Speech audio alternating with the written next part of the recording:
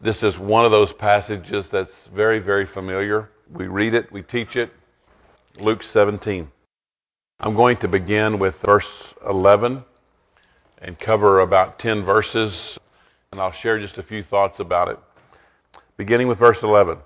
And it came to pass as he went to Jerusalem that he passed through the midst of Samaria and Galilee. And as he entered into a certain village, there met him 10 men that were lepers, which stood afar off. And they lifted up their voices and said, Jesus, Master, have mercy on us. And when he saw them, he said unto them, Go, show yourselves unto the priest. And it came to pass that as they went, they were cleansed. And one of them, when he saw that he was healed, turned back, and with a loud voice glorified God, and fell down on his face at his feet, giving him thanks. And he was a Samaritan. And Jesus answering said, Were there not 10 cleansed? But where are the 9? There are not found that return to give glory to God, save this stranger. And he said unto him, Arise, go thy way, thy faith has made thee whole. There are several things in this passage that I want to draw your attention to. Because the first thing that is evident is that Jesus had encountered a pitiful choir. 10 lepers standing at a distance, which they were required to do. But there was a choir singing this same song, and they were pitiful.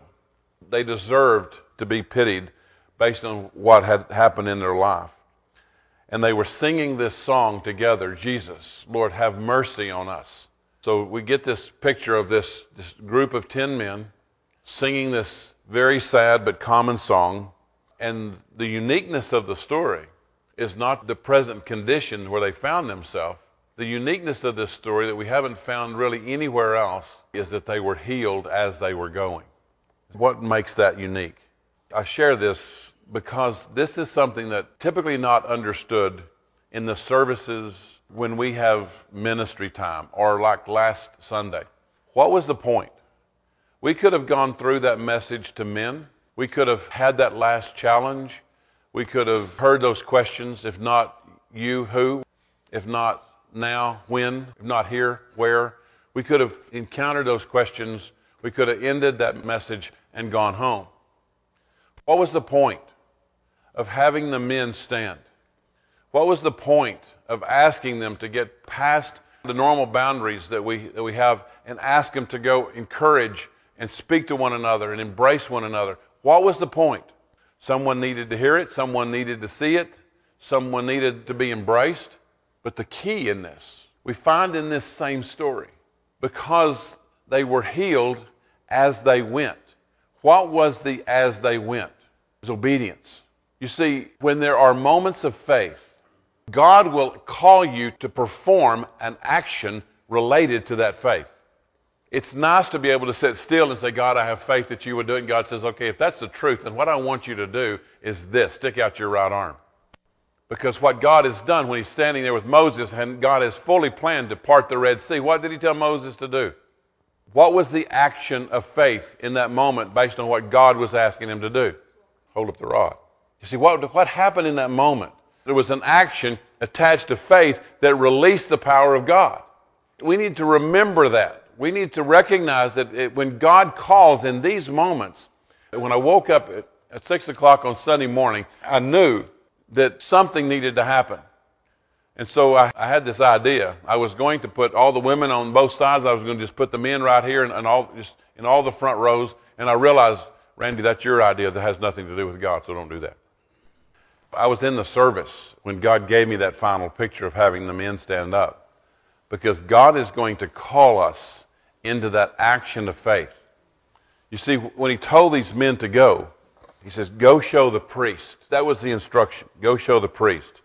So basically what he was telling us is, I want you to act as if you were already healed.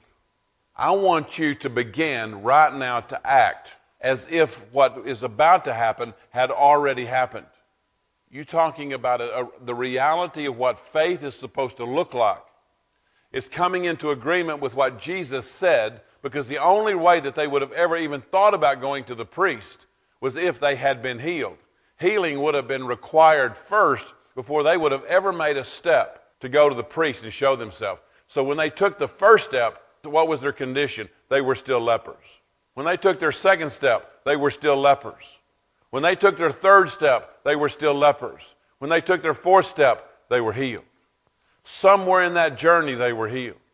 How many times would it have been easy for them to be walking and looking down and say, "Ooh, I've got to stop"? But apparently they walked to the point to where the healing came.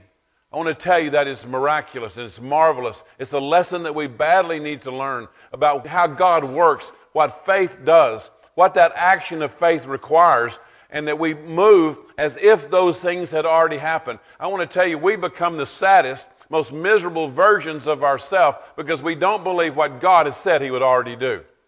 And we hear the whining version of Christianity so often because we don't believe that God has done, nor will He do, the absolute things He's already promised that He would do. It had to have been hard on those 10 to take those first steps because it would have been so much easier, always easier on us, if my obedience was based on something that I had already seen, something tangible. They were not healed.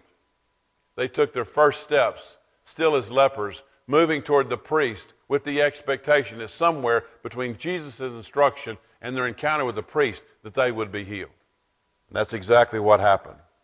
Miraculous healing. Then one of them, and he was the Samaritan, the most unlikely of the group to return because he was the wrong race, he was the wrong religion, and he had the worst disease, every reason not to turn back. But he does. And Jesus says, "Where are the 9? He had heard the choir sing. He heard the common cry of the song that they were singing, and he asked, "Where are the 9? Ingratitude. I want you to listen to this carefully. Ingratitude is really a true indication that something is missing. I want to make sure this point gets the appropriate weight.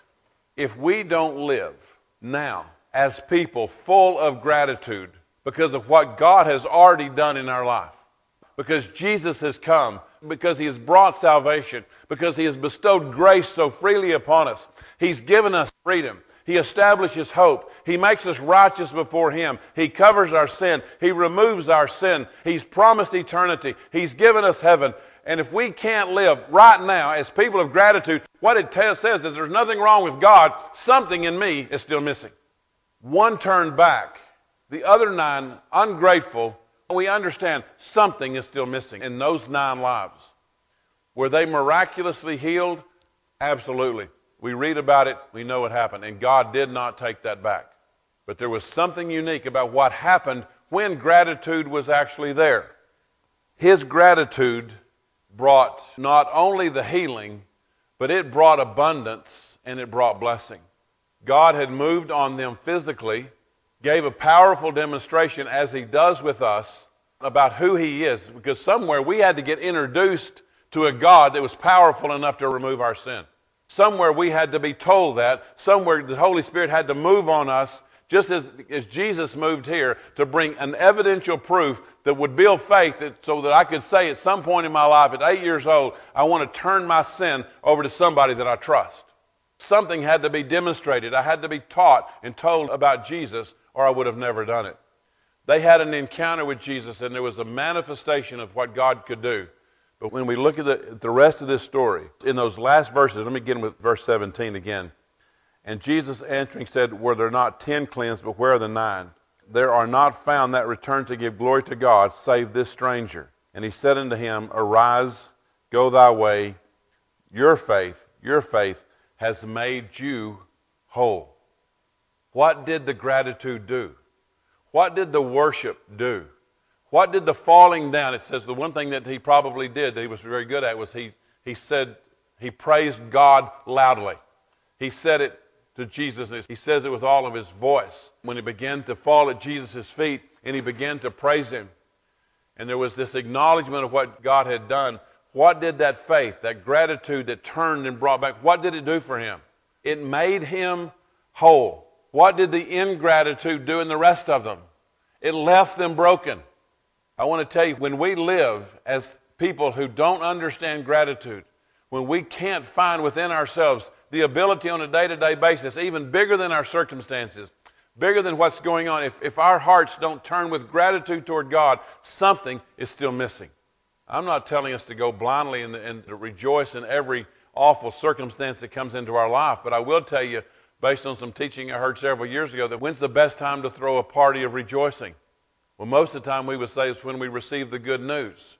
Nope, the greatest time to throw that party is when we didn't get the good news, because we begin to celebrate the reality of who God is and not just what he does for us. That's what this one man was recognizing.